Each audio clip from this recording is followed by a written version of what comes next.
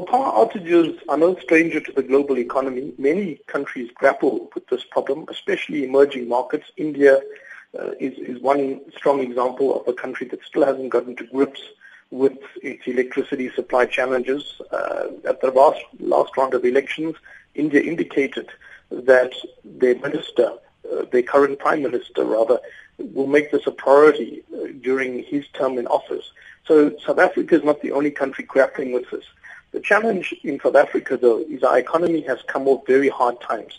So we're not experiencing the types of growth rates that India is experiencing. For example, we are experiencing businesses that are struggling to find their feet towards a recovery, struggling to find opportunities both domestically and outside our borders.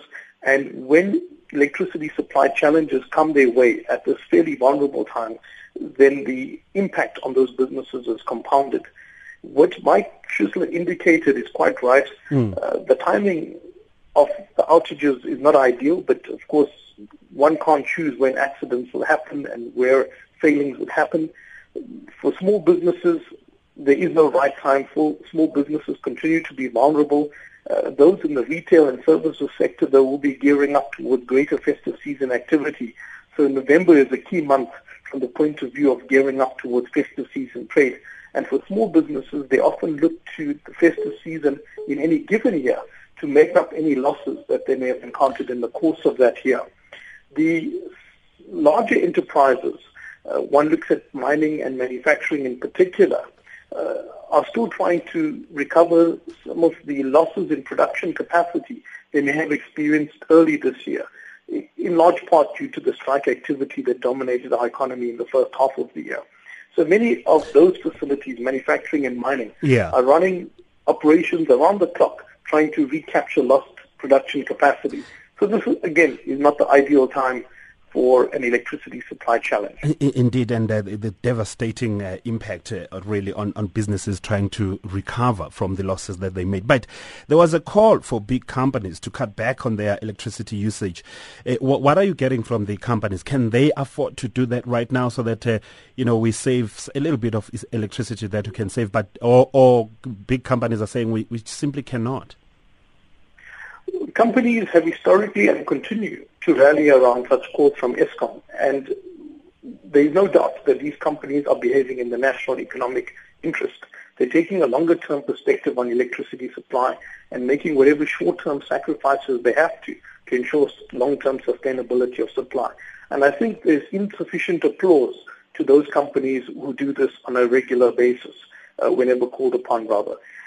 The concern, though, for us as a chamber is that we all need to see ourselves in relation to this problem. Businesses, consumers, everyone has a part to play in terms of dealing with this challenge. So the burden can't always go to companies. Companies can't always be the first port of call. When companies make sacrifices, there are longer-term consequences for those companies, for the economy, for job creation.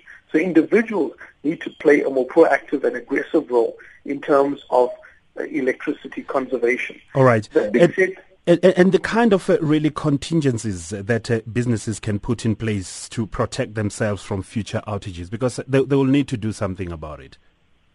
Well, it really depends on the capacity of the business, I'm afraid.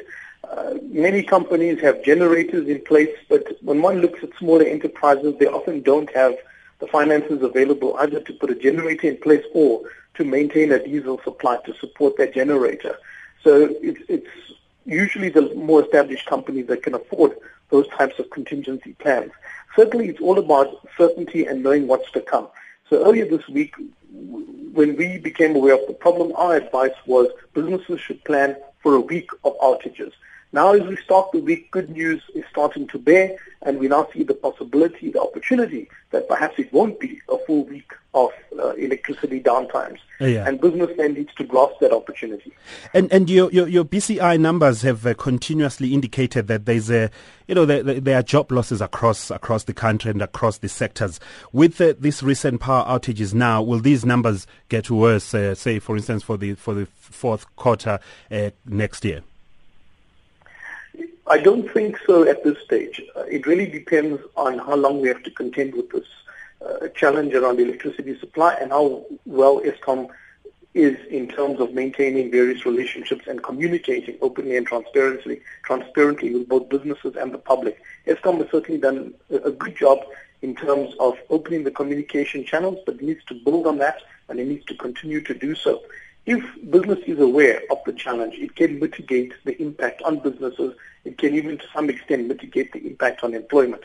But if we're dealing with outages for an extended period of time, beyond this week, into many weeks and up to the festive season, then we have a broader problem. Then we're going to see job losses, job creation impacts, further business confidence impacts. Okay. But if it's a short-term disruption, limited to a week, that's unlikely to happen.